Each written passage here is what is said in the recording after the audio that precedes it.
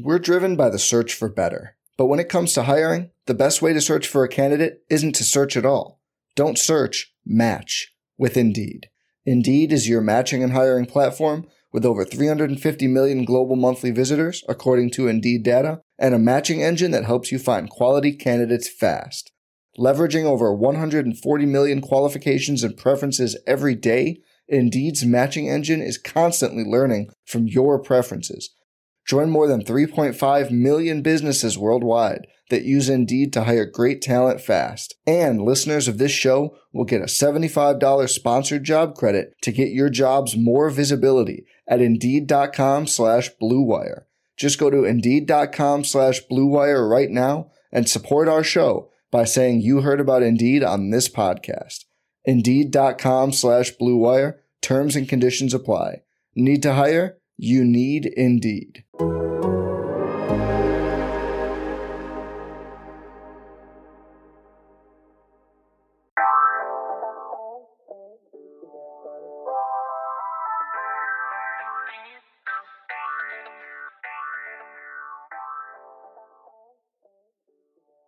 Welcome to the Seahawks Man-to-Man podcast, powered by The Athletic. Shout out to the company.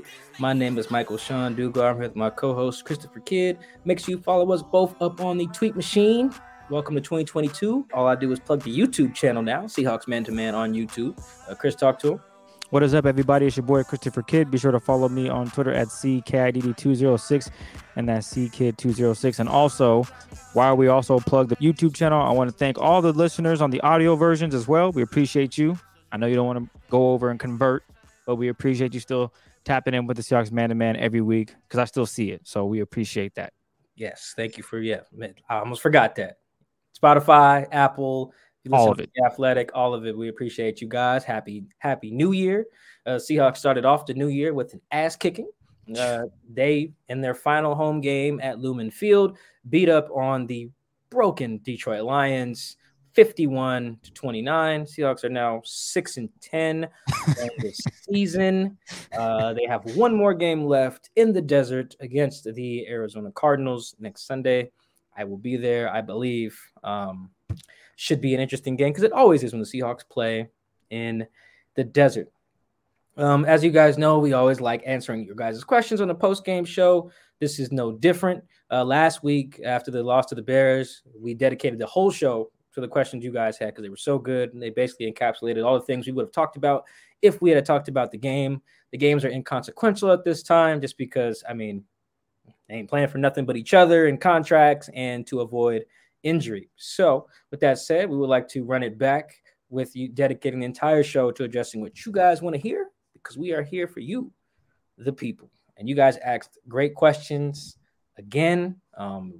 Very good stuff, thought-provoking, couple ones that were kind of funny. So Chris, let's do it. You know, that's my favorite part of the show. Let's jump into the questions. Week 2 of the mailbag Twitter questions. Yeah, that's basically what's turned into a mailbag based on the game, which I'm okay with because, the Lions stink. They're really bad. I Googled Tim Boyle during the game. I saw that tweet. I was dying. I was like, this man's ass. I have no idea how he got in the league. Tim Boyle, a quick tangent on Tim Boyle, the starting quarterback for the Lions, just playing in place of Jared Goff, who's hurt. Tim Boyle started at UConn. He's from Connecticut, balled out there. He was bad at UConn. He had like three coaches in as many years, 3 head coaches. He threw like 13 interceptions and threw 1 touchdown pass in 3 years in like 20 games or something like that. Just awful. Transfers to Eastern Kentucky, which I believe is FCS. I didn't bother to check. I'm not going to check because it's Eastern Kentucky. Eastern Kentucky, he throws 13 interceptions again in 1 year and only throws 11 touchdowns. Averages like 4.5 yards an attempt or something like that. Just awful numbers.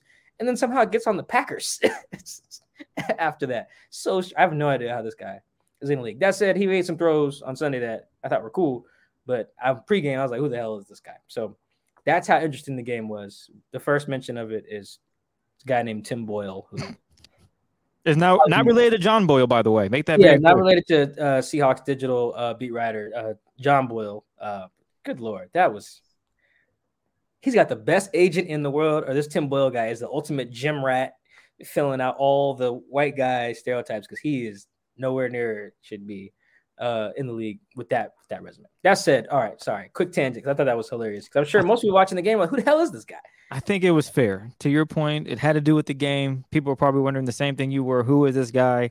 It's probably safe to say he knew someone, maybe a scout that was like, "Hey, man, I can get you on the team. Make a few throws, and you could be a third string quarterback at worst." Okay. If they came to me and said, "Chris, you could be a gunner," I'd be like, "Sign me up. Just don't run out of bounds. I'll go do it." That's different. Your resume. Anyway, I won't spend too much time on him. Let's jump into these Seahawks questions. Here we go. Will this game move the needle at all for what needs to happen in the offseason? This person is terrified they'll win next week against the Cardinals, and this will convince Jody to run it back another year. This is a good question. I don't think so. I don't think the individual games can do that. I don't think they can hold that much weight when there's not anything on the line. You know what I mean? Like even for better or worse. Like I don't think beating the Bears losing to the Bears does that either, because I think it's about how the product looks. You know, I think the most important thing, and somebody tweeted this or texted to me, is probably, I think it was my cousin, shout out my cousin Demetrius. You know, Pete hasn't lost the guys clearly, and I think I said that when I say that because after like the Washington game or something like that. I think you're right. One of them games, I was just like, they're losing, but like it's clear Pete hasn't lost the room. And that's one of the things you weigh when you're looking at keeping your coach. Like those guys are fighting to the end. Even in a meaningless game like this, they was balling. You know, they were depleted. They were playing, I don't know, what is Michael Jackson, their 7th string corner? I had to Google him during the game. Yeah, he's, my goodness. That Trey Flowers, DJ Reed, Sidney Jones, Trey Brown, Bless Austin, John Reed. Yeah. So it depends on how you want to do the depth chart. Mike is like the 7th cornerback that they've played out there. Like they were one injury away from calling either me or you, Chris, to go play outside corner. It was really, really bad. So I forget where I was even going with that. But my point is, they're playing hard. They're playing hard despite who's out there. And I thought that was, and that's been noticeable. And as long as that stays, and as long as you don't get like an Antonio Brown situation where somebody just takes their shirt off and just leaves in the middle of the game. You know what? I'm done with this, Mike. Yes, please don't take your shirt off. But as long as they don't have no situations like that, I don't think that any one game will do anything. You know, I think if you're Jody and you're Jody Allen, owner of the team, and you're trying to assess the situation, you just look at the whole body of stuff, and you talk to guys after the season. You know, some of the leaders. You talk to Bobby, you talk to Russ a couple times. You know, talk to Dwayne or whoever. You know, maybe even DK, Tyler, whatever. You kind of get a feel for things at that point, but it's not, we beat the Lions, things are great. Or, we lost to the Bears, fire everyone. I just don't think at this point in the season you could do that. You got to look at the whole body of work. But I do think that's a fair question, though. But I just don't think that one game in either direction matters more than whether, like, guys are, whether, if you're the owner, if people are showing up, which the announced attendance was about 68,000. That's a goddamn lie. There was not 68,000 people there. So, I mean, they'll get all the finances and stuff right. They'll figure out how much money they're making, because that's number one.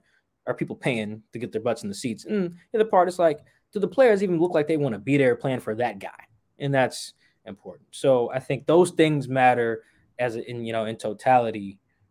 As you're trying to evaluate this season, not just did we beat the Lions, did we lose to the Lions, did we lose to the Bears, did we lose to Colt McCoy? All that stuff is frustrating, and you take it into account, of course, but I don't think one game can really move the needle either way. I would say, this is the one caveat to that, is that when you are evaluating because trading Russell's on the table, and we'll talk about that too, Russell's performances each game do matter, I think. Like, you need to see Russ play well and know what you have in him, because that just affects everything. Whether you want to keep him, that affects his trade market, whatever. So Russ's performances do matter, I think, in that regard. Outside of that, I don't think the result of the individual games moves the needle that much. I think it's important to look at, what does need to happen, because they asked, will this game move the needle at all for what needs to happen? So I would ask, what do you think needs to happen? For me, I honestly don't know what needs to happen at this point. I don't know if they should keep Russ, keep Pete, run it back. I don't know if they should fire everyone. It's 50-50. I really don't have a great answer on what they should do. But winning it cures it for a while. It makes winning helps for sure. Yeah. It makes things more calm. It's not going to answer all the questions because there's a lot of questions that need to be answered. Russ wants to win 3 more Super Bowls. I'm assuming that's in the next 3 years. He doesn't want to do it, Well, yeah, he's not planning on losing. Yeah, you're right. So with that being said, does this roster, does this coaching staff, is this all going to put yourself in that position for Russ and his team to go out and compete? If everybody's healthy, I think they can make some moves at the corner position. Still got to figure out some holes in the offensive line to definitely get it done. So I would say every win helps, but at this point, it's a little too late. Like, the offseason is going to be the offseason. It is what it's going to be, what it's going to be. We're all going to find out whatever happens after the game against the Cardinals, win or lose. If they win, maybe the same thing happens. If they lose, maybe nothing happens. I who knows? I wish I had a time stone from the Infinity War. I could see the future and be like, oh, well, if they win, this is going to happen. If they lose, this is going to happen. But I don't have that stone. So I really don't know what's going to happen. If Jody runs it back, I wouldn't be upset with it. But at the same time, I'm thinking maybe they should just deplete it. So I really don't know. Well, I think the fans really do play a role here from a business standpoint. Like, if no one showed up today, that would be like, Jody's got to look. You can't ignore that because she runs the business side of it too. But at the same time, this also would have been the last home game, and the weather was crappy, so taking that into account too. But I think that stuff factors in as much as some of the just what the product looks like. Because again, it's about butts and seats for owners. It's about, are we putting a product there that people want to spend money for and come out for, and that stuff matters. But I think people came out. They stayed late in the rain. It just wasn't those 68,000, but there was a decent amount of people there, kind of noisy, especially on some of those turnovers. Yeah, so I do think that matters. The one thing here's what should happen. Just real quick, Jody needs to, and I've thought this as well. I don't know if I've said it, so to make it not seem like I'm stealing, I did hear Mike Salk and Brock Heward mention this as well. I think it was Brock specifically who said Jody needs to sit Russ down when the season's over and say, do you trust Pete Carroll? That's it. Start with that question, and you go from there. I don't know what the follow-ups would be necessarily. It depends on his answer, but that's the question. Hey, Russ, do you trust Pete Carroll? Yes. Okay, cool. No? Okay, cool. Then you just proceed accordingly. So I don't know what would come of that. I honestly don't know Russ's answer to that. I have a guess, but I'm not sure. If you ask him that and you go from there, that's what I think should happen. Everything stems from Russ's answer to that question. All right. For those of us that want major changes, Pete, John, Russ, was today's game, victory over the Lions on Sunday, a worst-case scenario? Can Pete just say, see you guys, we are just fine? He could, but I think he'd be wrong. And I think that's where Mike Garafolo's report from after the Washington game, that Jody is not looking at this season in a vacuum. She's taking into account everything. And I think that's important. I think Mike's reporting there was very that was the most important part of it. I think I quote tweeted the report and noted that specific line, because she shouldn't look at it as sure. Pete can walk in there and like, see, look, we beat the crap out of rookie Dan Campbell, head coach guy, and a beat up ass Lions team that is now what, 2-13-1. That's not. No, you have to look at how they got here. And I've been kind of telling people that when they ask me, like, Mike, it's one bad season. Like, even shout out to the homie Cliff Averill. Cliff tweeted, it was like, if you won't change after one bad season in 10 years, you bugging. I'm paraphrasing Cliff's tweet, but you get the gist. And the counter to that would be like, that ignores how we got here. Some of the problems that are wrong with the Seahawks now are stuff that people have been mentioning when they were winning. Like, stuff like, look at what Sherm said on the way out about the Seahawks have lost their way. Look at Doug's tweet most recently, Doug Baldwin, that is, about the need for accountability and selflessness. These are messages that Sherm said that in like 2017. Doug's been talking about accountability for years. Accountability has been a theme here for a while. And, they're not the only players to say this stuff, whether on or off the record, but that's not been a mystery here. People ask me, what did Doug's tweet mean? And I can't read Doug's mind, but I don't think he's necessarily subtweeting Russell Wilson. I think it was more like the organization at whole needs accountability and selflessness. And that's a message that Doug has been preaching for a long time. Right. And that's something that other guys on the team have talked about. And when you go look at some of those, the Robert Klemko SI article from 2018, and you go look at the Seth Wickersham piece from 2017, the ESPN one, at the root of those is that the Seahawks lost their way and accountability was at the forefront of what they have lost, whether that's holding Pete accountable or whether that's Pete not holding Russ accountable or some variation of all that stuff. That was the issue. So I think that and how we've gotten here is that's one really big part of it, and even then after they lost to the Buffalo last year, I was watching the game with Cliff actually. And when they got smoked, I said, Cliff, what needs to happen here? How do they fix this? He was like, number one thing is they got to have accountability in there, and he wasn't talking in the macro sense of the whole franchise, but that matters. So I don't think that even if Pete was to be like, yo, look, even if they beat Arizona next week, like, yo, look how we finished the year. No. Why are we here? Why are we like, look at you. You're celebrating Jody. You're like, look at you, Peter. You are celebrating. In my mind, she calls him Peter. Look at you, Peter. You're celebrating winning 7 freaking games. 7. How did we get to the point where winning 7 is joy? Right? Like that answer that question. And I would turn that right on his head if Pete was to say that to me after the year. Not to say he would, but he's Mr. Optimist, so maybe he would. But I mean, he's not no fool. They won 9 games in 2017. He fired everybody. Right? So they lose 10, in 2019 or 2021 or whatever, then I assume that he'll take a step back and realize there are a lot of things wrong here, whether it was the third down stuff, why their pass rush wasn't there again, why even today they didn't even sack this Boyle dude, I don't think.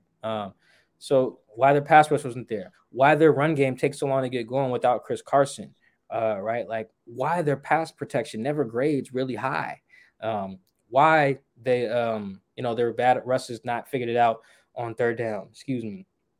There's a bunch of other stuff, the aggressiveness on fourth downs or whatever. There's so many things, why some of their draft picks don't pan out. It just a bunch of stuff has led to here. You could start from the 2017 draft and work your way backwards as to why, or forward, whatever, to why they got here. So even if Pete was like, yo, look at what we did in January in our final 2 games, I'd be like, dude, let's look at the last 4 years. You go up in here celebrating winning 7 games. Get the hell out of here with that. You one of the highest paid coaches in the NFL. We're trying to win championships, brother. That's true. I think that's the counter to any claim that what happens in January should change how the offseason goes. How much of what we saw Sunday versus the Detroit Lions was Shane finally having full control of the offense, and how much was the fact that Detroit is just a bad team? And if you're Russ, would you be willing to stay if Waldron became head coach? To that last point, no. I don't think Russ likes Shane that much. I also think that'd be risky, man. Dude's never even been an OC, does that for 1 year, and then all of a sudden you make him the head coach. That'd be crazy talk, I think. But I tweeted about during the game that Shane was in full control, and I highlighted some very specific things. Like one sequence that really stood out was because if you watch the games and you watch the all 22, which is the footage that we get, Chris and I watch every week, that you can see the whole field all times. And I usually tweet that out. I watch some clips, tweet out my favorites. If you watch the designs, it's very clear that Shane is designing stuff for us to throw over the middle of the field. A lot of quick game, a lot of stick routes and slants and, under hitches. Like he has quick game built in there. Same stuff Shoddy had, to be really honest. But you could tell it's in there. And there was a sequence today where it was like, whether Shane told him right before the series or whatever, I think Russ took a sack, or maybe it was a big loss on a run.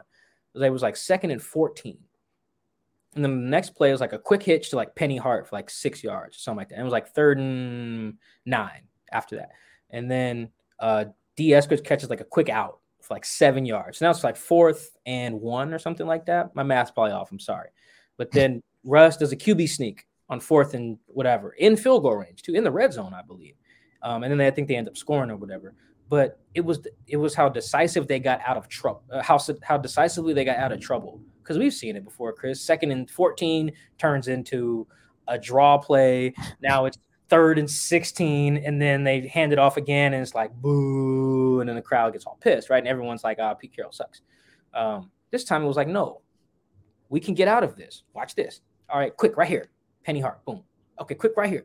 D. Eskridge. Okay, boom. Now we 4th and short, boom. Let's go for it. And now that felt like a Shane thing. That really did feel like that. I think that's when I tweeted, Shane's in his bag. And I think the other thing was just noticing how much, and you guys can see it on the broadcast version, they were in shotgun a lot today. And I keep track of all the under center versus shotgun snaps. They were shotgun a lot, but still ran play action. I think the very first play of the game actually was a shotgun play action. It didn't work, but it was something you saw from Shotty a lot more than we've seen under center play action with Shane, and that changed. And it has some effectiveness too. And it was like, damn, did Pete leave? I want to pull out the binocular. Like, is Pete even down there? Because this looked like some stuff Shane would have been waiting to do and finally was able to do it. I don't know if Pete just like backed off this week. I doubt it. But if he did, do that again next week.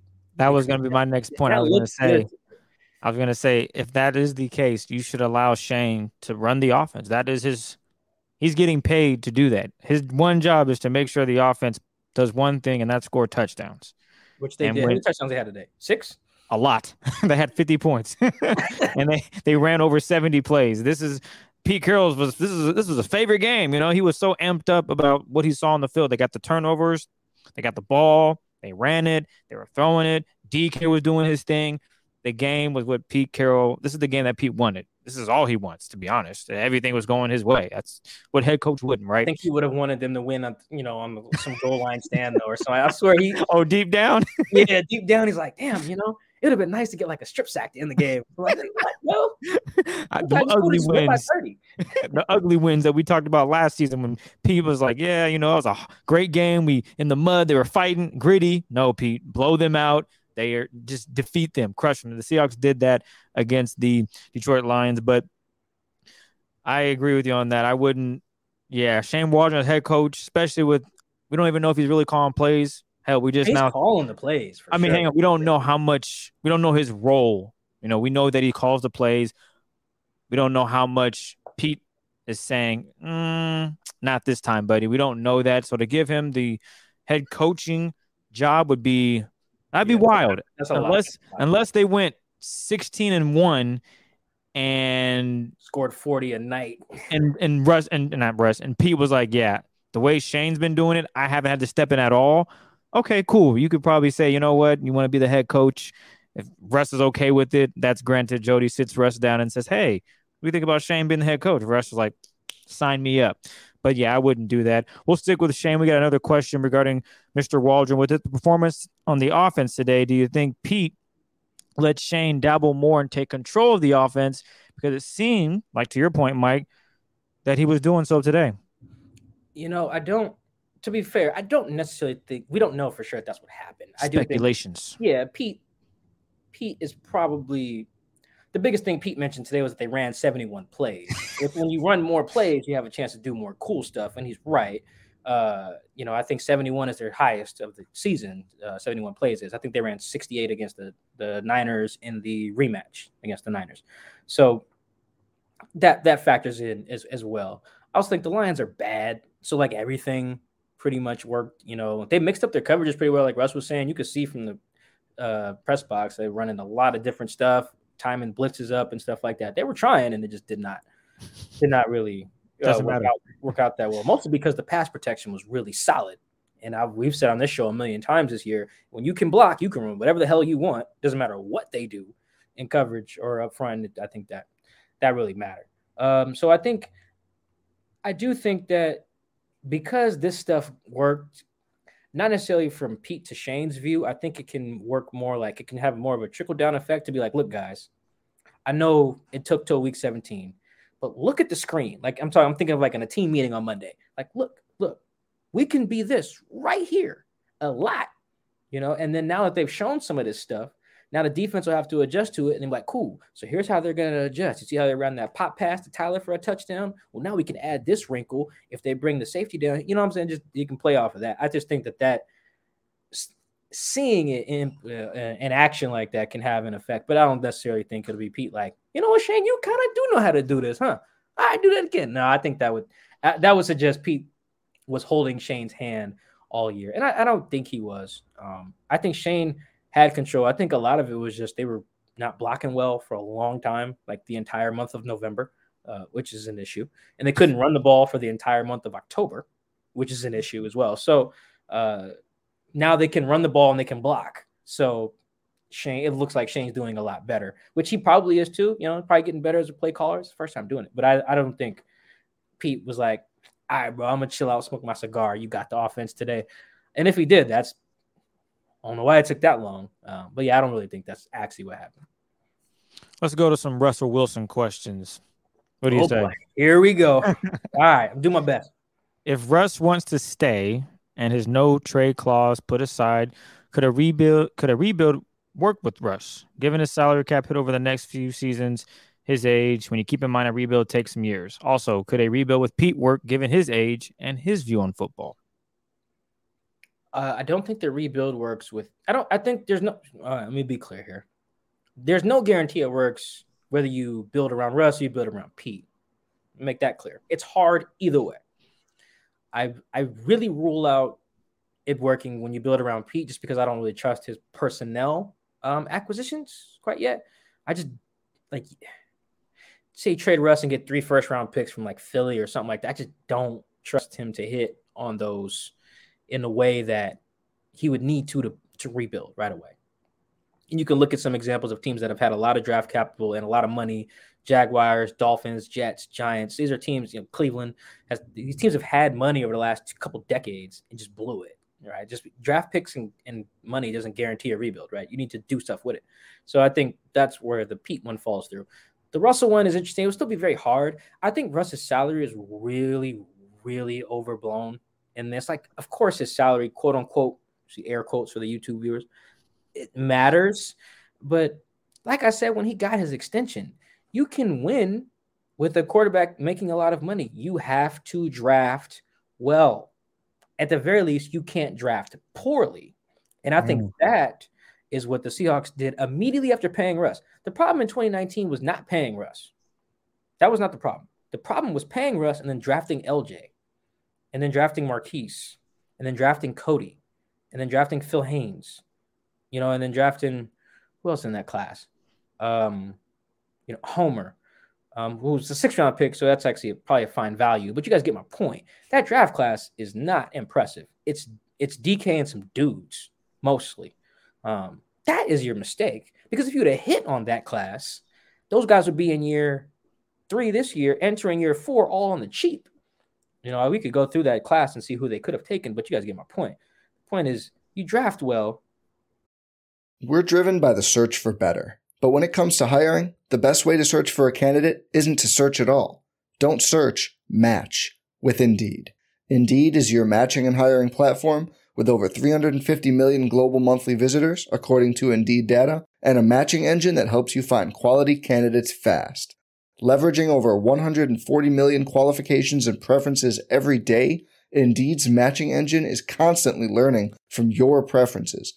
Join more than 3.5 million businesses worldwide that use Indeed to hire great talent fast. And listeners of this show will get a $75 sponsored job credit to get your jobs more visibility at Indeed.com/Blue Wire. Just go to Indeed.com/Blue Wire right now and support our show by saying you heard about Indeed on this podcast.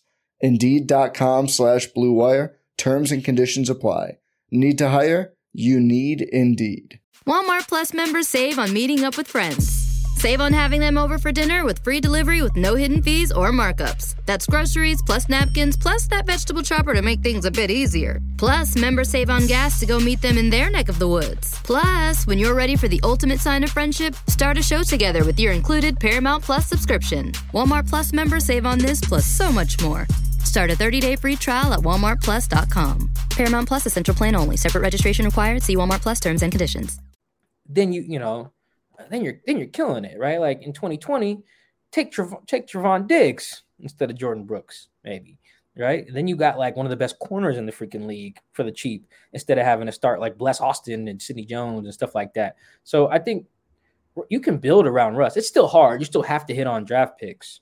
But I would have more faith in perhaps hitting on those if you removed the current front office from having all this power. Because I just don't trust these guys. I don't care if it's Pete or John. Who cares?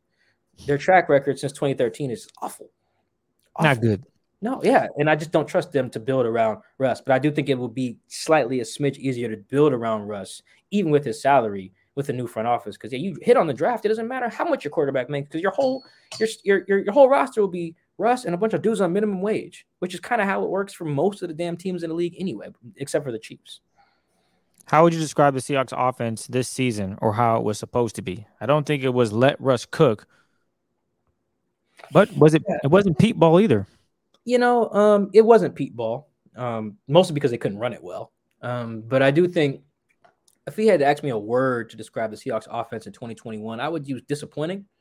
And not because I know everyone feels kind of lied to, like in the offseason, you've seen it, Chris will get the tweets. Yo, Mike, Chris, we were told it would have A, B, and C. We were told Shane was going to do this. Look, man, Shane didn't tell us a damn thing, really. You can go back and watch all his interviews. He didn't really tell us he was going to do anything.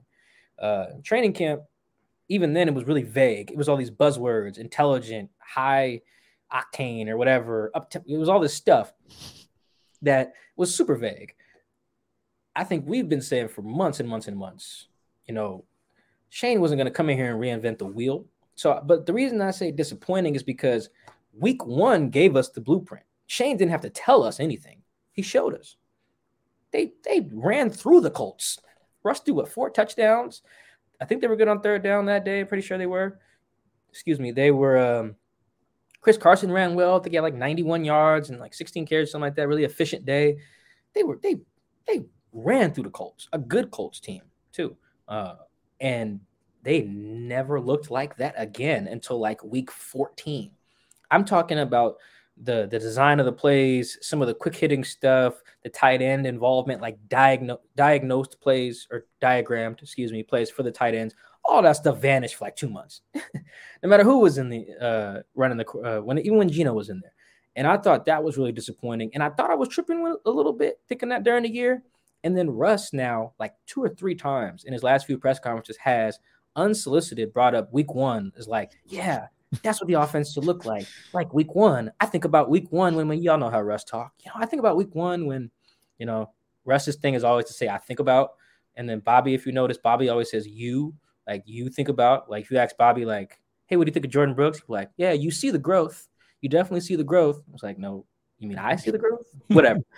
Anyway, Russ saying that reaffirmed what I thought. And I've talked to some other people about this too. Week 1 looked one way.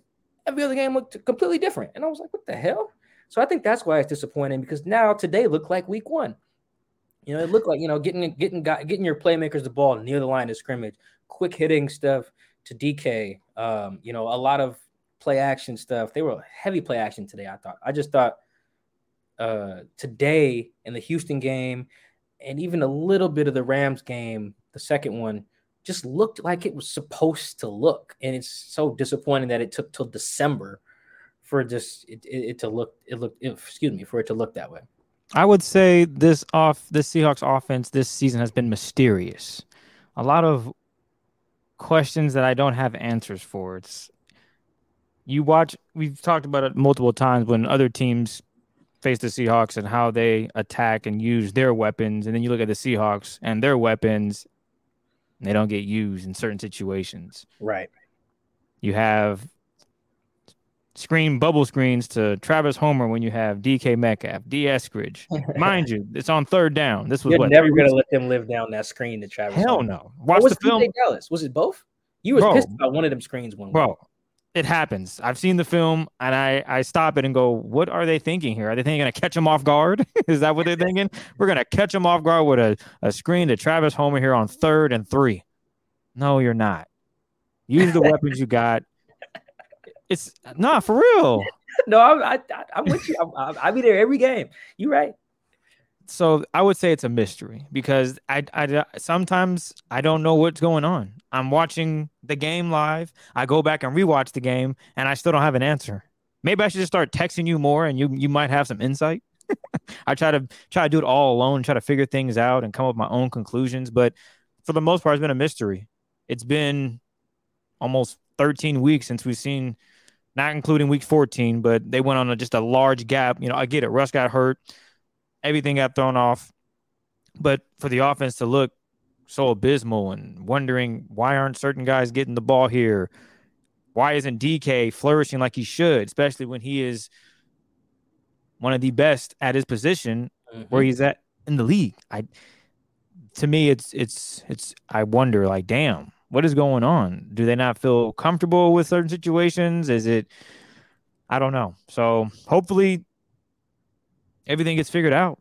That's all I got, really. Hopefully, we got one game left. So, well, I would say for the future, not in this next game against the Cardinals. It'd be nice to see DK have another game where he has a touchdown or more and he gets targets and they're using him, they're throwing it to him.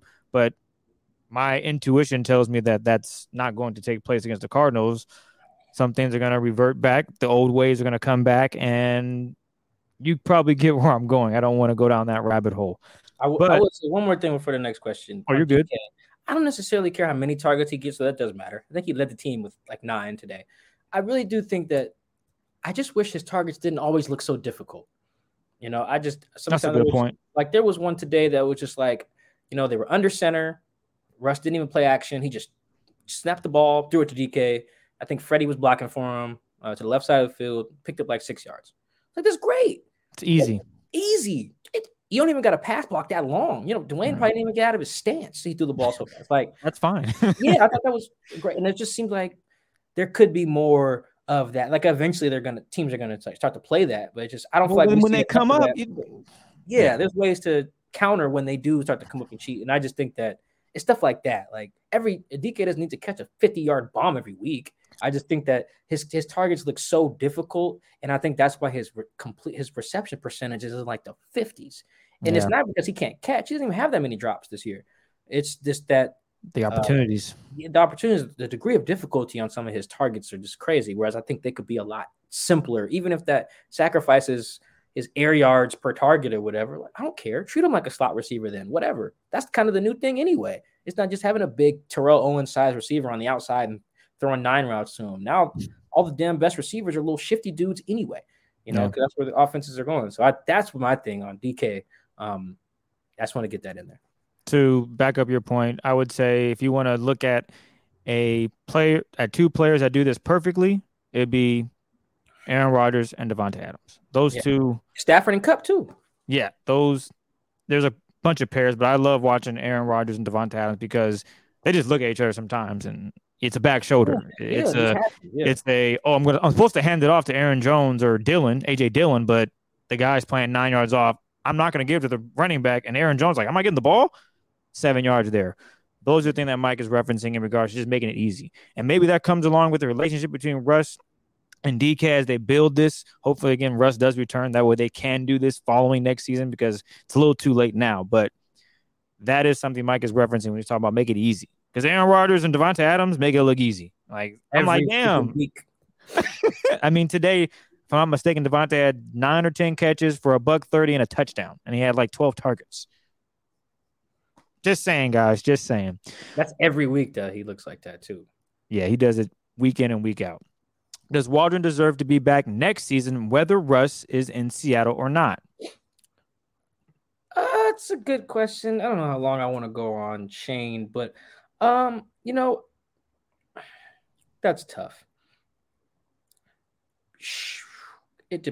Sure. I mean, it's not a bad. He's fine. I thought I'm probably going to do a review of both coordinators after the year. So probably I'll dive into both of them a little later, but I think both Ken and Shane had some good things about their systems, had some bad things about their systems. I think overall Shane was fine. Like in that stretch when Russ wasn't playing well, I don't think there's 2 things at play. Russ wasn't playing well and making some simple throws, but I do think there could have been some easier stuff built in when Russ clearly didn't have it, and I think that's a fair critique of Shane. And I thought that they they thought their run game would be a lot better than it actually was. And I thought that was really the problem when Geno was the quarterback too. Like you could tell the mandate was let's have everything else function well around Geno, including the run game. And it just, man, playing the Steelers, playing the Saints, one of the best run defenses in the league, that felt like the time to almost play entirely quick game. Screens, move in the pocket. Just like instead they tried to run it at DeMario Davis 50 times, and he was like, "I ain't no sucker," and they couldn't run the ball. So I think I thought Shane was fine. Seattle's offense is still going to finish above average for the year, probably in DVOA and EPA per play. So I'm not too critical of him, but I think they could probably upgrade there. I think, but we'll see. There's so many questions to be answered before we get to that. Got it. With the Schefter report saying this is likely the end of the Pete Carroll era, who are potential candidates for the job that would fit Russ's style of being that efficient play action downfield quarterback? Man, Adam Schefter's lucky I couldn't sleep Saturday night, and I was up at 4 a.m. Pacific time when he dropped that report. I can't believe he dropped that. Adam, come on, man. You going to drop a report about Seattle at 4 in the morning? I can't believe that was Adam, we got to talk. I don't even know him. We got to talk, though. I thought Adam's report was a big nothing burger, though. That was the really upset thing. It was like, I feel like Russell Westbrook in that one viral post-game press conference he's got where he's like, what are you talking about, man? Yeah. He said some other stuff I can't say on the pod, but I was like, Adam, what is this? You woke me up at 4 a.m. for you to say that Schneider might trade Russ, but then he might not. And then this could be Pete's last game of Russ, but it might not. I was like, brother, what are you talking about? You better have something if you're going to put that out at 4 a.m. I thought that was really annoying. I don't think we should read too much into that. I think everyone is just grasping at straws right now, man. Like the Jason La Canfora report, the Russ is not going to sign an extension. Like, well, duh. Who thought that? That was October 26th, I think. I just don't think that we got to read into any. I think the only thing that was noteworthy, honestly, of all this Russ speculation stuff, was the Jordan Schultz report that Russ would waive his no trade clause for Denver, the Giants, and who's the third team? The Saints. The Saints, yeah. Russ shot it down, kind of. He said, "I didn't say that," and was like, "You didn't say what?" Like I don't know. And then Ian Rappaport confirmed Jordan's information 3 days later. And I think that kind of went unnoticed. I think that was the morning of the Houston game. So that is important. That means that if we have a new list of teams, those are the three of, however many teams are on there. So I do think that was kind of the interesting reporting. The Schefter thing I don't read much into. But in terms of candidates, I had them written down. You know who I'm interested in? I'm definitely interested in the Chiefs dude. I am. Bieniemy? No, is it how you say his name? Bieniemy? Yes, I believe so. Yeah. I'm interested in him. Not so much Leftwich. I do like the idea of, I don't know, it's tough giving him that head coaching job first time. I would need to hear a little bit more from him. But Kellen Moore is an interesting one. The Dallas OC, that would be an interesting one there. I don't really know about defensive-minded head coaches. I don't know if I would go there. I think I mentioned some of these guys. Excuse me. Drinking IPAs. Shout out to whatever this hazy joint is. Putting it in the camera. This is some good stuff. Yeah, I'm big on some of those names. I believe. I'm trying to think. It's funny because in this question, I think it says who would fit Russ's style of like that play action, whatever. It's like honestly, all the coordinators he's had really do a lot of. I mean, Shane could do a little bit more on early downs, but for the most part, the offenses all look a variation of the same. Like Shane's offense doesn't look that different from Bevel's, which only looked a little different from Shoddy's. Like I went back and watched some old games of each guy this past week just to really get a feel, because especially since I didn't cover Bevel but for one season and they couldn't run the ball that year. So I went back and looked at some old stuff and some Shoddy stuff. I was like, a lot of these plays are even exactly the same. You can see them. So I don't think that these coordinators, if they make them head coaches, whether it's Bieniemy or Leftwich or who's the other one that's floating out there, like Dan Quinn, or I read a really good feature about the Packers OC. I think his name's like Nathaniel Hackett or something maybe. He was an interesting one, but I don't think any of those guys are going to come in and like have a revolutionary new offense necessarily, because Russ has his strengths and his weaknesses. I really think it's going to be about how much Russ trusts that guy and does what he did in that sequence that I highlighted earlier, where it was quick game, go for it. You know, like, because that wasn't nothing fancy, but it eliminated Russ holding the ball, for one. It eliminated the need for the O-line to be great, for two. And they're moving fast, you know, just how Russ wants. And it's not like he needed world-class receivers. Those two players were to D. Eskridge and Penny Hart, two guys at the bottom of the receiver depth chart, and they were able to get out of a hole. So I think that matters a little bit more than what the schemer comes in and does, just because an offense led by Russ will only look, you know, so different year to year, you know? One head coach I've been thinking about, and I've seen reports about him a few times, is Brian DeBoer, the offensive coordinator for the Bills. Bills OC, yeah. Yeah, he is someone. I mean, you look at what Josh Allen's doing. Sure, he's up and down this season, but I think that would be an interesting pairing with him and Russell Wilson. I think that would be like, he's the head coach, and you still have Shane.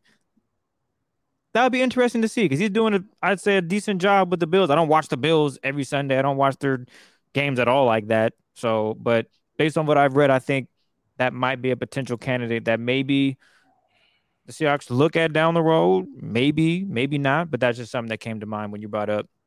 I like that name too. Some possible fits as a head coach coming in for the Seahawks. My scary thing with him is, though, that they are not a good running team. That's fair. Maybe they might be. I don't know. Let me see. Oh, damn. Never mind. Wait, they're third in EPA per play on runs. So maybe I'm reading that wrong. Well, give them a good old line. Their old line is kind of decent too.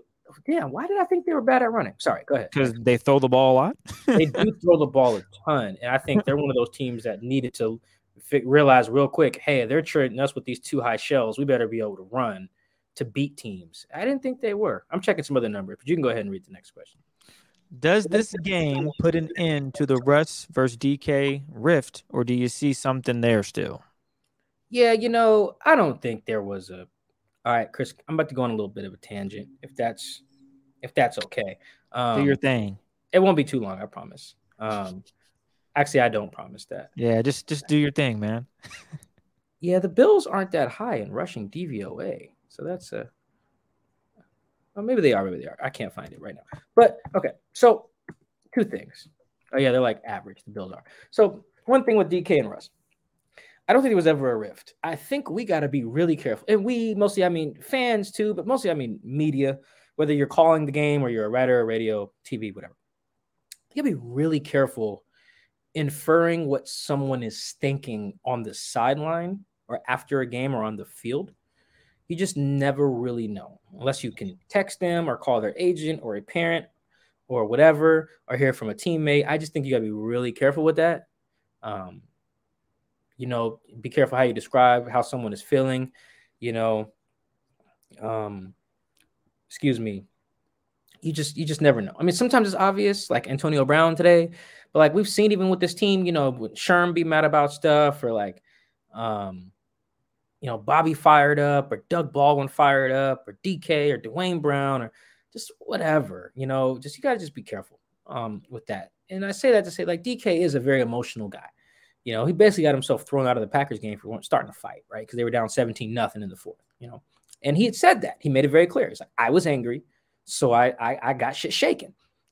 We didn't have to guess or speculate, right? Because, you know, he made it clear to us. And I think unless they do that, then, or we can like clearly read their lips or whatever, I think we got to be careful.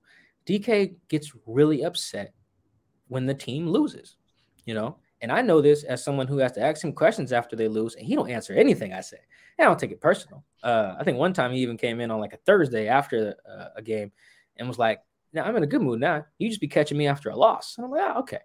You know, and I feel him, you know. Even today, he really wouldn't answer. I'm like 0 for 10 getting answers out of DK. It's kind of funny. And I say that to say, though, that I don't think there was ever any beef. I think DK was pissed. He'd be pissed out there. Yeah, he wants the ball. He wants the ball because he thinks him getting the ball is going to help them win. And when they lose, he's pissed. And I think a lot of guys are very similar. They just express it differently. I'd use Dwayne Brown as an example. Dwayne be hot out there.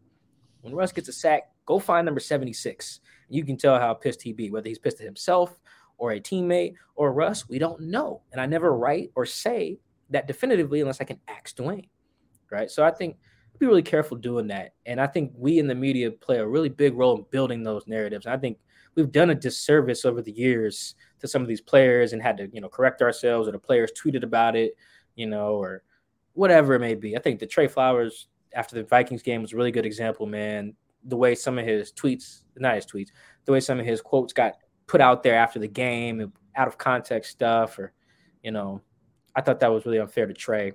And even Bobby called us out for it a few days later. And that's the same thing with this is a long-winded way of saying I don't think there is a rift between the two of them.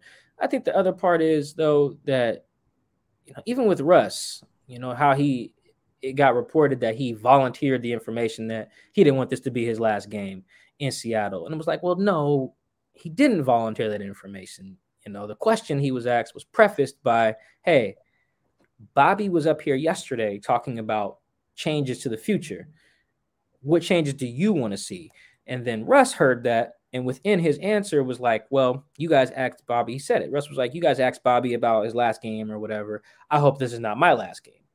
That's not called volunteering the information. He had a prompt. He was given a prompt. And even then later in that same press conference, he clarifies and says, yo, I was replying to what you guys asked Bobby. That's why I said the hope it's not my last game thing. Like he said in that same Zoom call, and it's like, Rush just brought it up out the blue. It's creating this thing.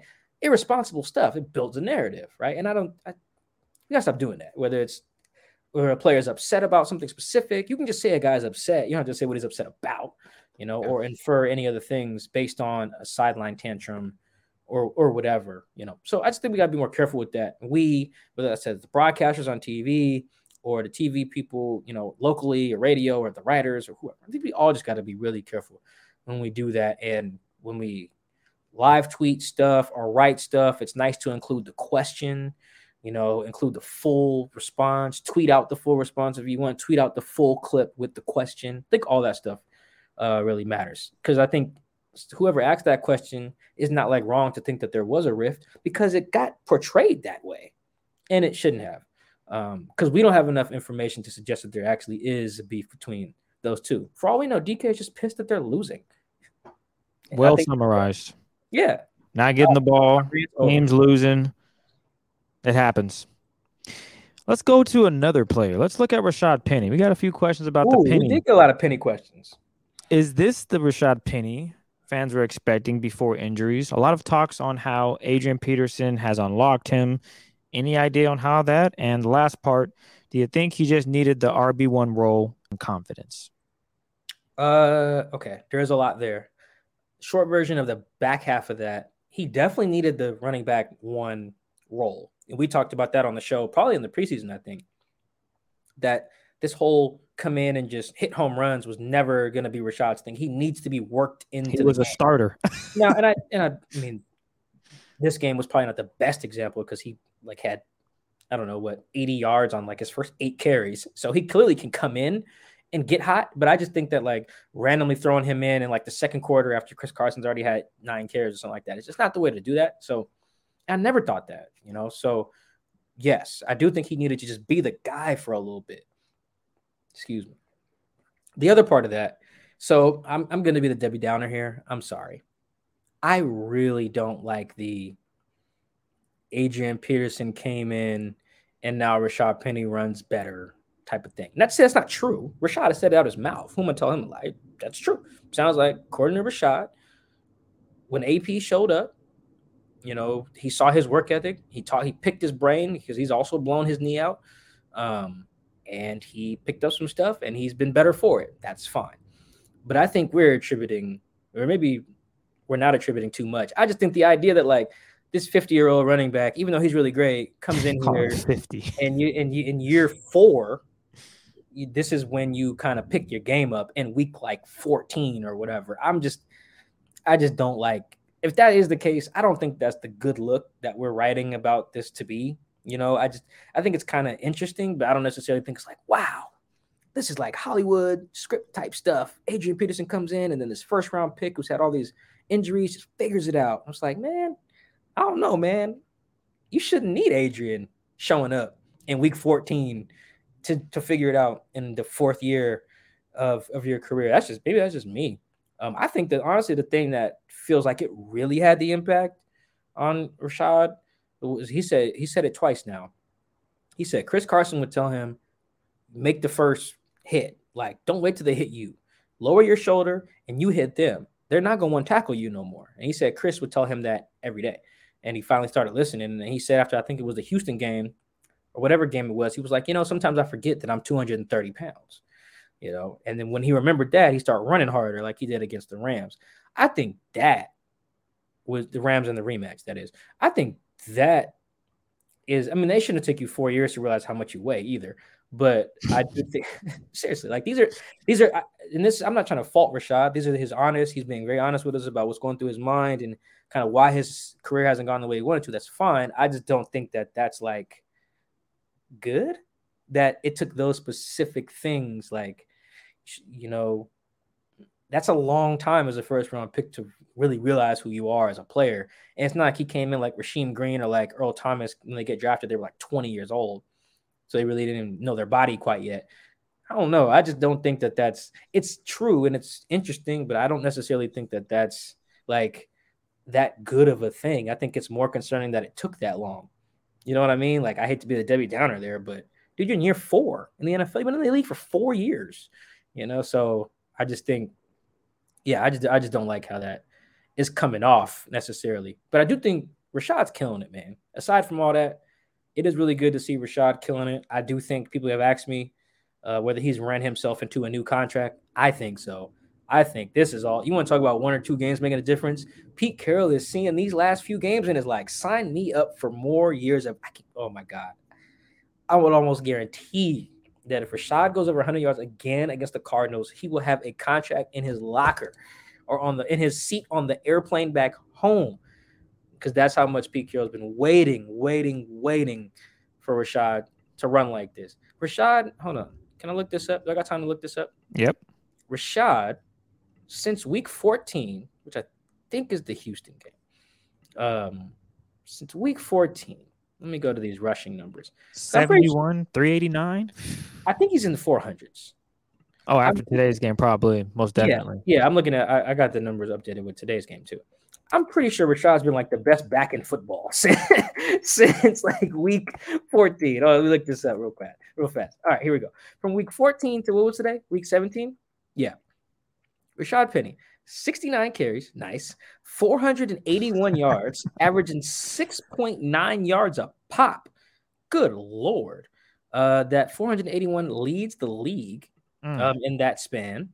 And he's got 5 rushing touchdowns, which is tied for a dude on the Patriots named Damian Harris, who's going crazy as well. Yeah, 5 touchdowns in that same span. But like, come on, man, that is absurd. He's legitimately been like and he's like for my advanced people, I think Rashad's like 3rd in like EPA rushing on the ground or something like that in that span. He's legitimately been like one of the best backs in football over the past like month or so. That is absurd. That I think is enough for Pete. If Pete stays, to be like, let's bring that dude back. I do think that. Probably on a very similar deal to whatever Carlos Hyde got at the time. It was like 1 year, 2.5 or something like that. Same thing they offered like Devontae Freeman, I think, that he turned down. I think Rashad coming back on kind of one of those 1 year prove it things, kind of very similar to what Ethan Posick just got last year. I think that was $1 and $4 million maybe. But I'd probably do less than that. So yeah, I think the AP thing is like kind of cool, but like we got to be careful like playing that up, I think. But yeah, Rashad's ran his way to a new contract in Pete's eyes. You ask me what Mike would do? I don't know about all that. But Pete, I guarantee you, Pete is like can't contain himself. He's probably getting noise complaints from his neighbors when he rewatches some of these Rashad Penny runs in the middle of the night. Good for Penny. He's healthy. Chris Carson's not starting because he's banged up. This is what happens. The Seahawks drafted him to be the starter. But Chris Carson was playing well and was staying healthy. Great. So you only got to see Carson in, certain situations, 3rd down, screen plays, maybe 2nd down if Carson's tired after he just ran through for 30 plus yards, ran through a couple of guys. But now you're getting to see a healthy Penny and he's showing that he is worth it. And going to the next question, Mike, would you be willing to let go of Carson due to his injury record, give Penny a new deal, few years, and then maybe look to draft or get a free agent second back to have a dual threat? Okay. I need to make sure I'm very clear on the hats that I'm wearing when I answer this question, because I like Rashad. I actually had a really big feature ready on him his rookie year, and then he got hurt. I still have a lot of those notes. It was actually going to be really good. Maybe I'll still write it, but I like Rashad. I'm recovering his brother Elijah in Idaho. It was great. I actually like Chris too, man. Chris, really good dude. Thank you, man. Chris Carson, I mean, of course. Hey, I know, I get you. But I do think, all right, that's me, Mike. All right, cool. That's me, Mike, the writer. Mike, the GM, I ain't paying nobody. No running back. I wouldn't give Chris that deal. I ain't re-signing Rashad. I might even get rid of DJ Dallas. This episode is brought to you by Allstate. Allstate wants to remind fans that mayhem is everywhere, like at your pregame barbecue. While you prep your meats, that grease trap you forgot to empty is prepping to smoke your porch, garage, and the car inside. And without the right home and auto insurance coverage, the cost to repair this could eat up your savings. So bundle home and auto with Allstate to save and get protected from mayhem like this. Bundled savings vary and are not available in every state. Coverage is subject to policy terms and conditions. I'm going to go and draft I'm going to find a bunch of undrafted dudes. Because remember, this class of draftees in particular, it's going to be much bigger than normal classes because a lot of guys got to come back to school without losing a year this past college season.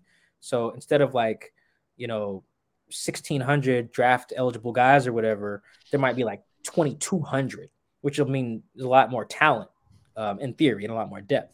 So I would probably I'll probably keep Chris, on the deal he's on. I have to see how his neck recovers.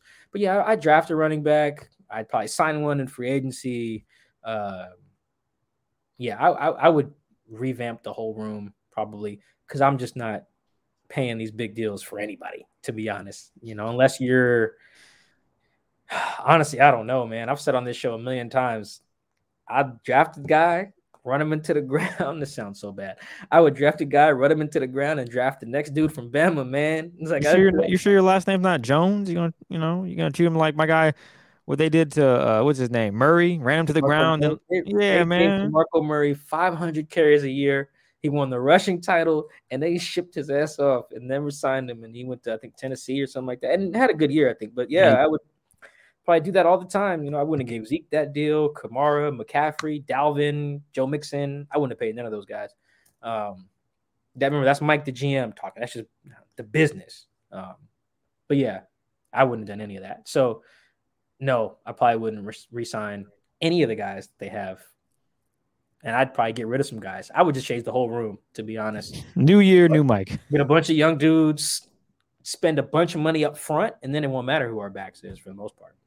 Yeah, that's a tough one because they both have had injury problems. So I would definitely lean on keeping both of them and then drafting another guy. That's what I would end up doing. And maybe just cutting a player or two. Because I do like what Carson brings, his physicality. I do like Rashad Penny. The 1-2 punch is kind of what Pete wanted, but unfortunately guys don't stay healthy. So that never really panned out, and you really just run one guy into the ground, then he gets hurt. Now I rely on another guy. Kind of had that situation this season, but Penny's actually healthy now these past, 4 or 5 games, and you're seeing his progress and what he's able to do with this offense. With that being said, I would definitely try to keep Carson and Penny, draft a guy, maybe cut one or two guys, and keep those 2 guys, and then draft some young stud and have them come in here and join the gang. And hopefully draft a dude. I'll start Josh Johnson next year. I'm sorry, man. I just don't think from a business. Look at the guys who have gotten these contracts. Look at who Minnesota has had to start. Look at who Cleveland has had to start. They paid Kareem and Nick Chubb, and they've had to start dudes off the scrap heap. The Titans. Look at the McCaffrey was healthy his whole rookie deal. He gets an extension. Chuba Hubbard starting more games than him, or Chubb, however you say his name. You guys get my point. It just doesn't work. It's just tough. Zeke gets his deal. Tony Pollard's just as good, behind the same O-line. So I just think that there's so many examples of it backfiring that I would just go to the extreme and just draft the next guy from Bama or Wisconsin every year. That's it. And you're dead ass. That's the best No, I'm part. I'm not joking. That's like not a joke. Mike's gonna be like, oh, let me see that draft class. Let's start with Alabama. Okay. Ooh, okay. I'll go with Alabama, Wisconsin, Ohio State, and just repeat. Clemson, maybe. Don't matter. Let's look at the entire team with some players here. $25.7 million left over. From what? Salary cap increase 25.7. And the Hawks salary cap's going to be like 208 million or something like that. And the Hawks have some left over for this season. So who's back next year? Yes or no on these guys? Brown, Diggs, Penny, Wag. Well, my notepad here. Oh, hang on. I'll start over again. So we got Dwayne Brown, that is. So is just yes or no's on these? Yes or no? Are they back? 76. No. Diggs. 6. That's tough. No, if it's a new deal. Yes, if he gets tagged. I do think he's a tag candidate. What if Russ leaves? I'm just throwing that in there. I don't think that one matters. Rashad Penny. Yes, if Pete's there. Bobby Wag. Oh man. I haven't got anything definitive on that. I checked in on Bobby's knee for what it's worth. So far I've heard that he's going to be okay. But the $20 million cap hit, I would say if Pete's gone, no. I think that a new regime would come in and want to say, hey, we're going to restructure this deal. Kind of like Carlos Dunlap this last offseason. Like, hey, we're going to cut you and then sign you to something a little better for us. And I don't know how Bobby would respond to that. That would kind of be insulting to him, perhaps. I'm projecting. He hasn't told me this, but that would be tough, man, to make 8 straight Pro Bowls, to be like Mr. Iron Man, captain of the defense for so long, negotiate your own deals, continue to perform at a high level for years and years and years, and they come in and try to get you ask for a pay cut. That's tough. So my guess is if a new regime comes in, no, because that could be an ugly negotiation. All right, who else we got? Will Diss. 89. He has a heel bruise. As long as that's not like quietly like an Achilles or something like that, I'd say Will's back. DJ Reed. I'm gonna say yeah to Reed. And your favorite, drum roll, Myers. Jason Myers? Correct. Is he up for a new deal? Well, let's just look it up. If Pete's here, probably, I guess. you say if Pete's here, sure. I know he really has the utmost confidence in Jason. That's probably fine, but he was not. After the 2022 season, he is a unrestricted free agent in 2023. So he is under contract until next year. So technically, he will be able to team. Oh, he's got a $5 million cap hit. No, I think. Oh, you saved $4 million though. If you cut him. I'd say yeah. On JMI. All right. And that's all of them. I will say no on Brown, no on Diggs, yes on Penny, yes on Wagner, yes on Dissly, yes on Reed, yes on Myers. All right, so we're kind of on the same page with those. For the most part. Hopefully everything goes well in the offseason, right? Yeah, hopefully. Let's go with some more offseason thoughts here. Is center one of the biggest positions to fill? Yeah, man. Ooh, I'm not gonna spend a lot of time on this, but man, I think that I really hope that people don't. There are a lot of people who wanted Creed Humphrey in real time. Like that is not oh, look, D got hurt, and then Creed went on to be one of the best linemen in the league, hindsight type of view. No. There were people, I think us included, at least I know I mocked in one of my mock drafts, I had them taking Creed Humphrey. There are a lot of people who on draft day were like, yo, take Creed, take him. I forget what school he went to, Oklahoma maybe? Or was it the Landon Dickerson kid? Either way, there was a lot of people who were like, Oklahoma Sooner. Mm-hmm. Oklahoma, okay. It was like, take Humphrey. We need a center. They were actually kind of happy. Like, if you think of like in the offseason, there wasn't that much beef on the O-line aside from that position. It was Dwayne's cool, Damian Lewis, is a hit. Gabe Jackson, traded for him. That was cool. Shell was fine in 2020, so bring him back. Just keep him healthy. It was just, let's find a new center instead of Posick. And they drafted D. It didn't take Creed. Now Creed's one of the best centers in football. So I think you can't make that mistake again. You have to invest in the position. I know one of my free agent things, I had them signing that Corey Linsley dude on a deal that would have had his cap hit on like $4.5 million this year or something like that, and then ballooning this year with the salary cap going up. So yes, you gotta look, man. Look, you gotta fix that position. It's one of the more important ones up front. I would say it probably goes left tackle, right tackle, center. You could probably go left tackle, center, right tackle, and then the 2 guard spots. Like center is really important. And if you don't think so, go look in the middle of the line on every third down. And you'll be like, we need to get Russ some help there. Or whoever the quarterback is. Doesn't matter if it's Russ. But yes, that is definitely one of the – they should consider themselves in the need for 3 starters up front. A left tackle, a right tackle, and a center, which sucks because that's going to be really expensive. Really expensive.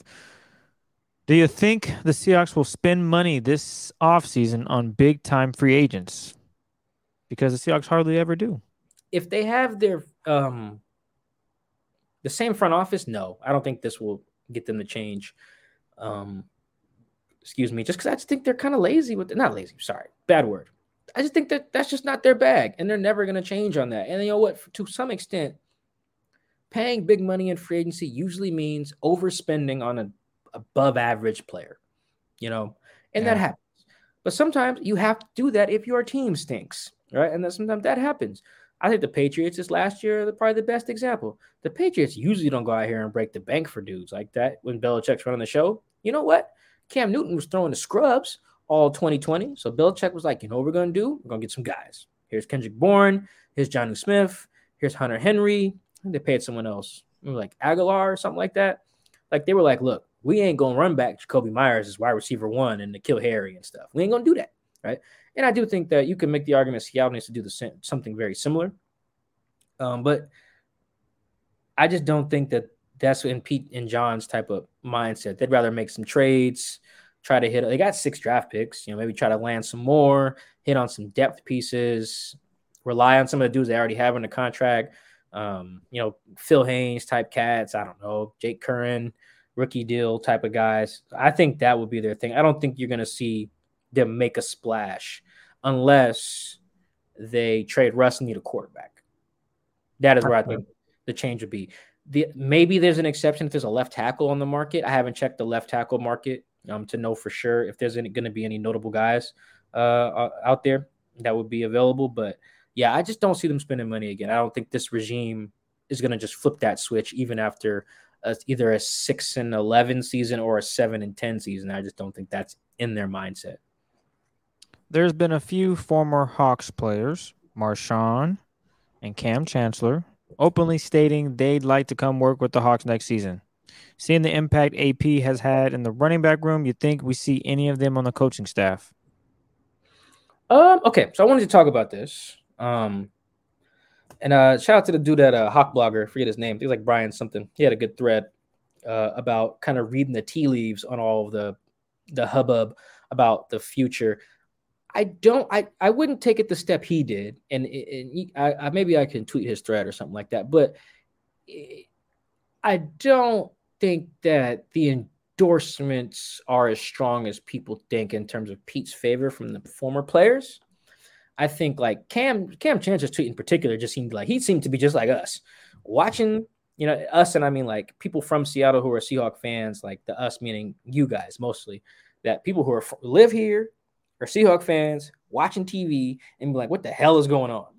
Cam just happens to be able to just tweet that and say, hey, I want to talk to Jody, right? That's fine. But I don't think that was like a endorsement of like Pete or saying like Cam wants to work for the team or be an advisor. I don't know. I think that really he would want to sit Jody down and be like, bro, what's going on? What's up? And that's a good start. Yeah, like what's going on? Like what's happening? This is not the franchise that I know and love. That's probably what he would say.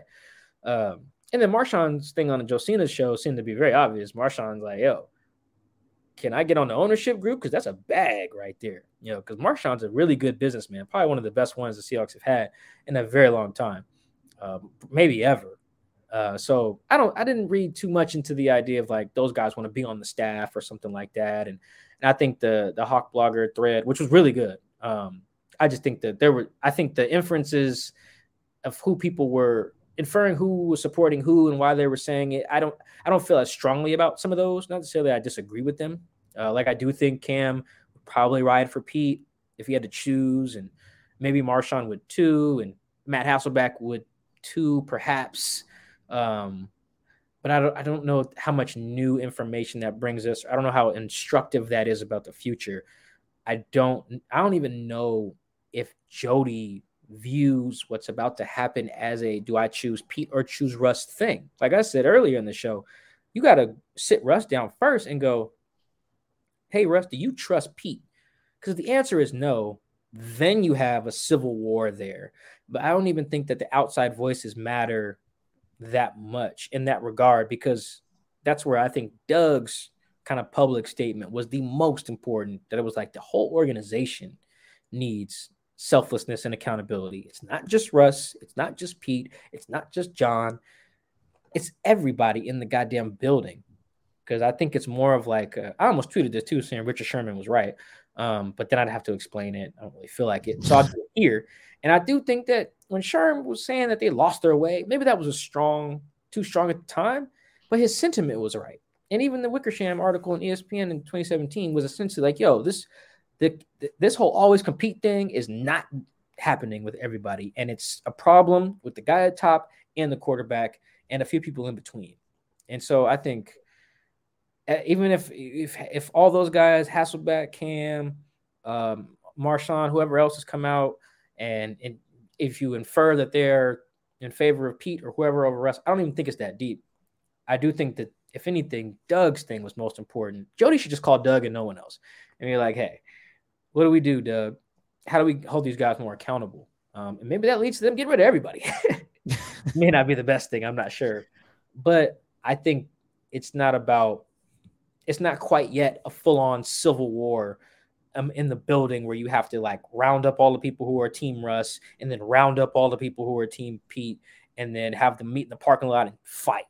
I don't think you got to do that. That'd be fun. My money's on whatever team Marshawn's on, for what it's worth. But I don't think it's at that point quite yet. Even if it was, I don't think that those voices should sway her one way or the other. It really is. Quarterback is the most important position on the field. You start with him and you work backwards. I think everything else is just noise. Why does so much of the press discussion of the Seahawks offseason fail to mention Russell Wilson no trade clause? With 2 years on his deal, it gives him a ton of leverage.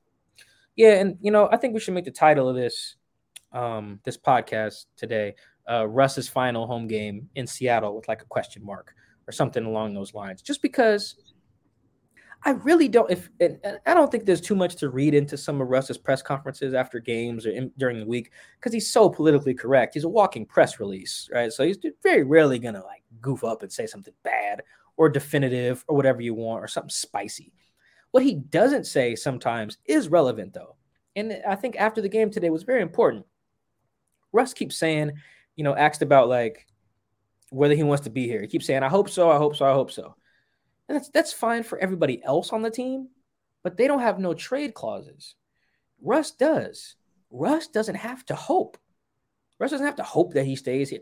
Brother, they can't get rid of you. I guess in theory they could cut him, I guess. But they're not, I mean, come on, they're not stupid. They're going to cut Russ, right? So you'd have to trade him to get rid of him. So it's like, they can't trade you unless you say so. So you don't have to hope anything. You don't have to wish anything. And that's why I mentioned that to him after the press conference. It was the last question of the press conference. You guys want to go hear it after the game on Sunday? I was like, you control the situation. So do you expect to be back? I'm basically asking, are you going to request a trade? I didn't want to word it that way. And he said, I hope so. And then that was just the end of the presser. And I was like, I was in the elevator going back to my seat. Like, am I asking the homie was in the elevator with me. I'm like, am I asking the wrong question?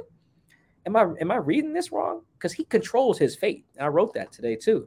He doesn't have to hope. So the fact that he keeps leaving it open for interpretation like that, I think is the most notable thing that's happened all year if you're trying to just isolate Russ's words. I really think it's the fact that the one guy who doesn't have to hope keeps saying he hopes. What you hoping for? Say, hey, I don't want to trade. I want to be here. Damn that trade stuff. I'm a Seahawk for life. I ain't going nowhere. He'd be like, okay. That's it. This is only a thing because of this kind of open-ended answers he's kind of given. So I think we got a question about, like, do I think Russ stays or does Russ want to stay? I don't know. I can't read the man's mind.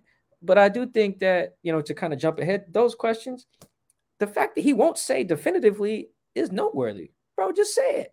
Stop saying you hope you'll be here for 20 years or whatever. They can't trade you unless you say trade me. So and these leaks and these things would not be like, remember, he didn't leak like through some back channels the trade list. His agent told that to Adam freaking Schefter. That's about as on the record as you're going to get. So he's clearly thought about it.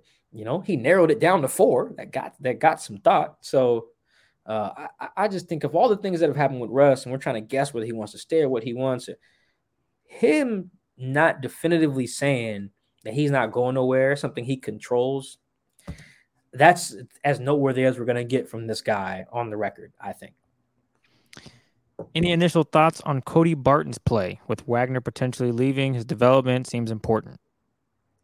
Yeah, I asked Cody about does he think he should be does he expect to be a starter in year 3, or did he expect that? And he was like, yeah, but I'm not, and it's okay. It was like training camp, I think. I thought that was really important, man. Like, Cody was the 88th pick in the 2019 draft. Like, that's a high enough pick that we should expect something out of you. I think Damian Lewis was up there around there. Frank Clark was in the 60s, I think. Tyler might have been as well. DK was in the 60s. Shaq was in the 90s. I think that's basically what I'm saying is that's top 100. I want a starter out of you. And so to not get that is pretty upsetting. I'm pretty sure it's upsetting for Cody as well. I don't know how Cody played. I think for the most part, I think Cody and Jordan, I think Jordan right now is a better player, but I think they're both pretty similar in that one thing they can do is run and hit. Like, that was probably pretty evident from the jump, and even the games that Cody's played in before, he can run and hit. That's why he's so good on special teams. He can run and he can hit. He's strong and he likes violence, and that's fine. But I do think that in today's game, there's so much pressure on underneath coverage. Today, one play that stood out for actually 2 plays, one for Jordan, one for Cody. One for Cody was like he was supposed to carry the Amon-Ra dude up the over route or whatever it was. He's supposed to turn and run off a play action. He didn't. He ran too late. Dude's wide open for like 20-something yards, something like that. It's a play you have to make in this league to be a linebacker. You can't just run and hit. You got covered. And then I think Jordan is who gave up the touchdown to Amon-Ra or whatever. He just runs right into Jordan at the top of the route in the end zone. Then breaks outside, yeah. Yeah, it's wide open, on like 3rd down or something like that. It's just like that's the play. Linebackers have to make those type of plays now. You can't just run and hit. Because it doesn't matter if you tackle for loss on 1st down and then tackle for no gain on 2nd down if you give up a 13-yard pass on 3rd and 10, right? This doesn't matter. You can run and hit all you want. You're going to be on the field forever, which has pretty much been Seahawks defense this year. So I think I have to rewatch the game to really know something on Cody, but that stands out with both of them and all the linebackers they've had. They can all run and hit, but there's more to that. And I think that's where Bobby has been head and shoulders above a lot of these guys for over years and years and years, and KJ as well. So I think I said this on the last pod, maybe 2 pods ago. If they were to get rid of Bobby in favor of starting Cody, I think that's really dangerous. And I don't think I would do that. Actually, I know I would not do that, actually. You gave examples as to why you wouldn't. They gave up touchdowns. And that was Jordan's case. It's great that, for example, the defense as a whole has been playing pretty good, right? Yeah, they don't give up no points. Today, they decided to give a lot of points. We get it. There's injuries. Everybody's banged up. But they get really sticky in the goal line situation. It's really hard to score in the Seahawks in the red zone.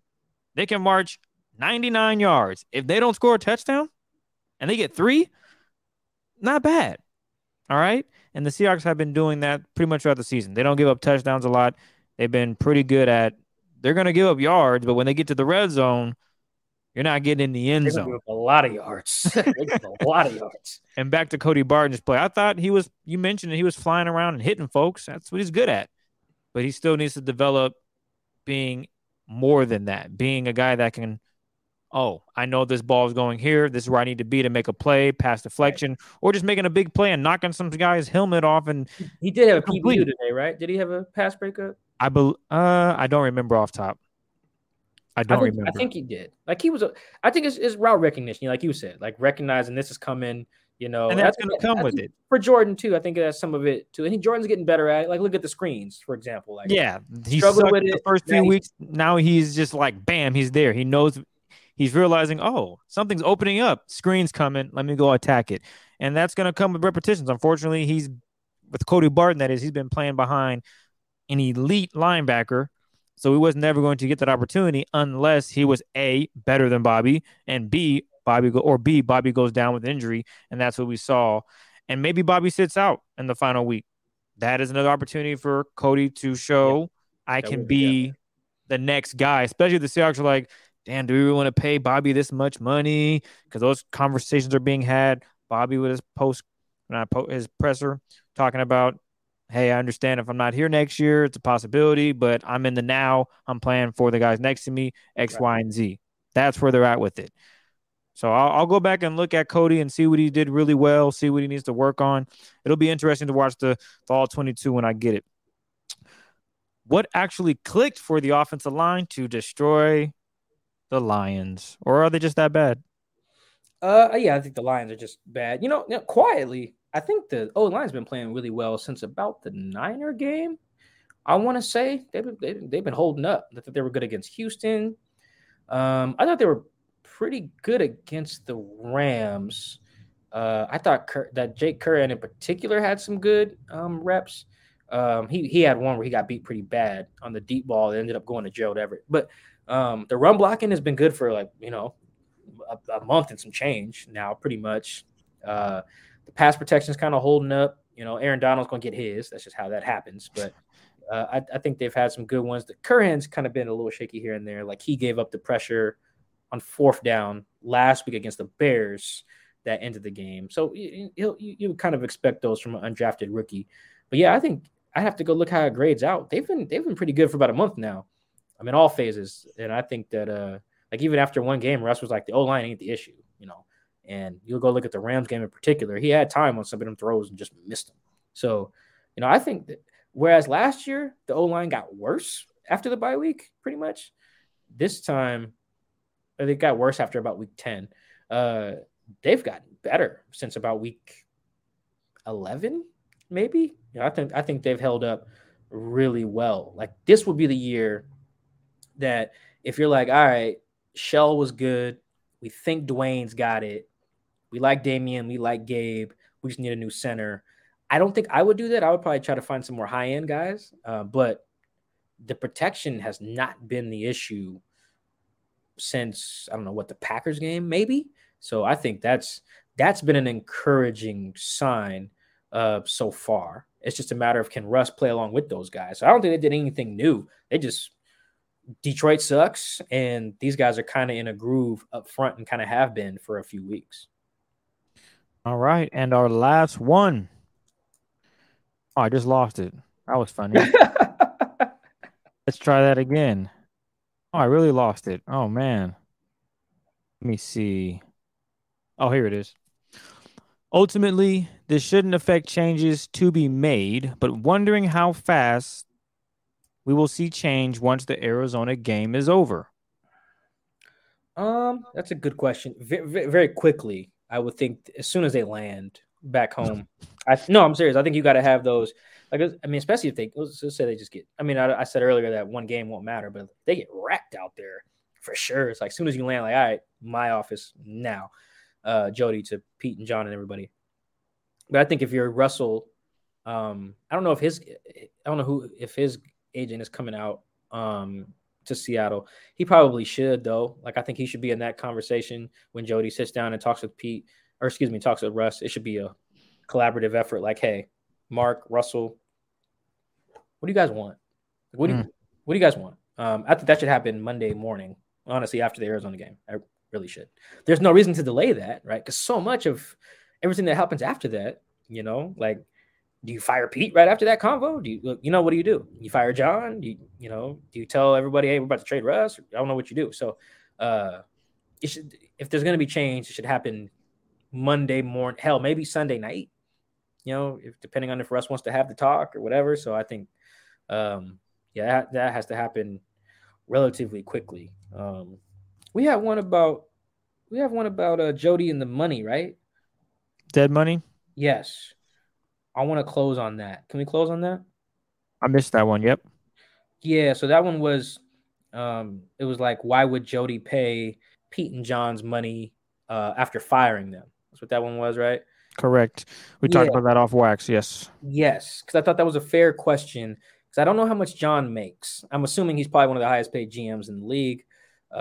Pete, I believe, was one of the highest paid coaches, probably I think second to Belichick, maybe. And that's a lot of money if you were to fire both of them or one of them. You have to pay them if they're not working for you, which people don't like to do. Two things about that. Fair.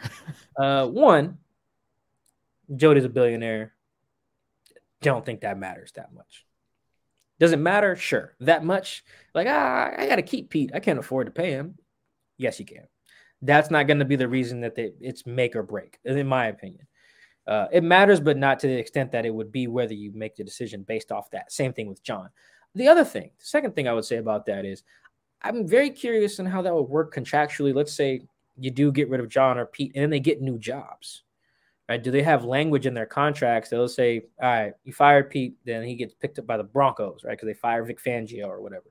And they're like, all right, here, Pete, here's $8 million a year to be the coach of the Broncos. Does he have offset language in that, like, how much the Seahawks owe him dramatically decreases now based on what he's making? You guys know what I mean? Like, I don't know if that's the case with his contract or John's deal, but that would definitely change the math on that, though, right? It would be way, way different. It'd be like, instead of having to pay him, what is it, like $12 million a year, Pete, that is, for 4 years or whatever, maybe you're only paying him like a fraction of that because the Broncos or the Jets or the Giants or somebody is paying him, or the Jaguars, whatever, Washington football team, who knows?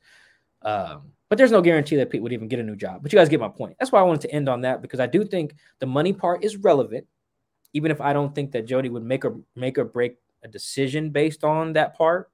You just one of those things you factor in, but there's so many things we don't know about how those contracts are structured too, and what would happen if they do get let go. So there's a lot to consider there. That's why I wanted to end on that. I would say this, though. I think we mentioned this on a previous pod. I highly doubt that she would get rid of both of them in the same offseason. I think she would want someone in the building that she can trust on the football side of things. Because even though she's like really intent and really caring about what's going on, according to Pete, starting from scratch, basically her and that Burt dude, I don't see her doing that. Burt Cold, however you say his name. I don't think she's doing that. She's going to keep at least one of them if she was to get rid of someone, because just to have someone she trusts to rebuild this thing. There it is. Another mailbag after a Seahawk dub. I like how that sounds. Oh, actually, it's our first one because they lost against the Bears. Yeah, this is our first time doing it after a win. Yeah, this is well, since we ran out of stuff to actually talk about with the game, because it's the same thing we've always talked about. They just improved on it this week. Good job on third down, guys. Running the football, controlled the line of scrimmage, gave DK the ball. D. Eskridge running wild on reverses. Look at that. Ty Lockett over the shoulder catches. You love to see it. We want to thank you guys for tapping in for another episode of Seahawks Man to Man. We thank you for all your Twitter questions. Damn, it's already 2022. Whew. Where does time go? Yeah, we appreciate you guys. I don't know our cadence for the off season. Probably at least try to do. Check your email, man. They literally. Oh, they did. They sent. My bad, you guys. Damn it. I don't know if we'll do every week during the off season. No, we won't. We won't. Yeah, okay. We will definitely have one for you guys next week, and then we'll rap about it, and we'll give you guys at least 2 a month at minimum 2 a month at minimum, and then in August it's go time, baby, which is crazy. We're already scheduling for August, and we'll do the draft and stuff too, free agency. We'll have some stuff in there, but yeah. Got guests coming. We got a bunch. We got some stuff coming. So stuff too. Yeah. So fasten your seatbelts. Yeah. This is gonna be a wild one. January we might do one every week because it might get crazy. That's how yes. In the email it states, if things go crazy, Go for it. Oh damn! I gotta find that email. That's my bad, y'all. But we appreciate you guys tuning in, and we appreciate all the questions, appreciate all the love. Y'all stay safe out here. COVID going crazy. Get them boosters. Stay in the house. Wherever you want to go, probably not worth it. So we appreciate the love, appreciate the support. We'll be back after the Arizona game in Week 18 for our final post-game show. We'll see you guys after that. Peace.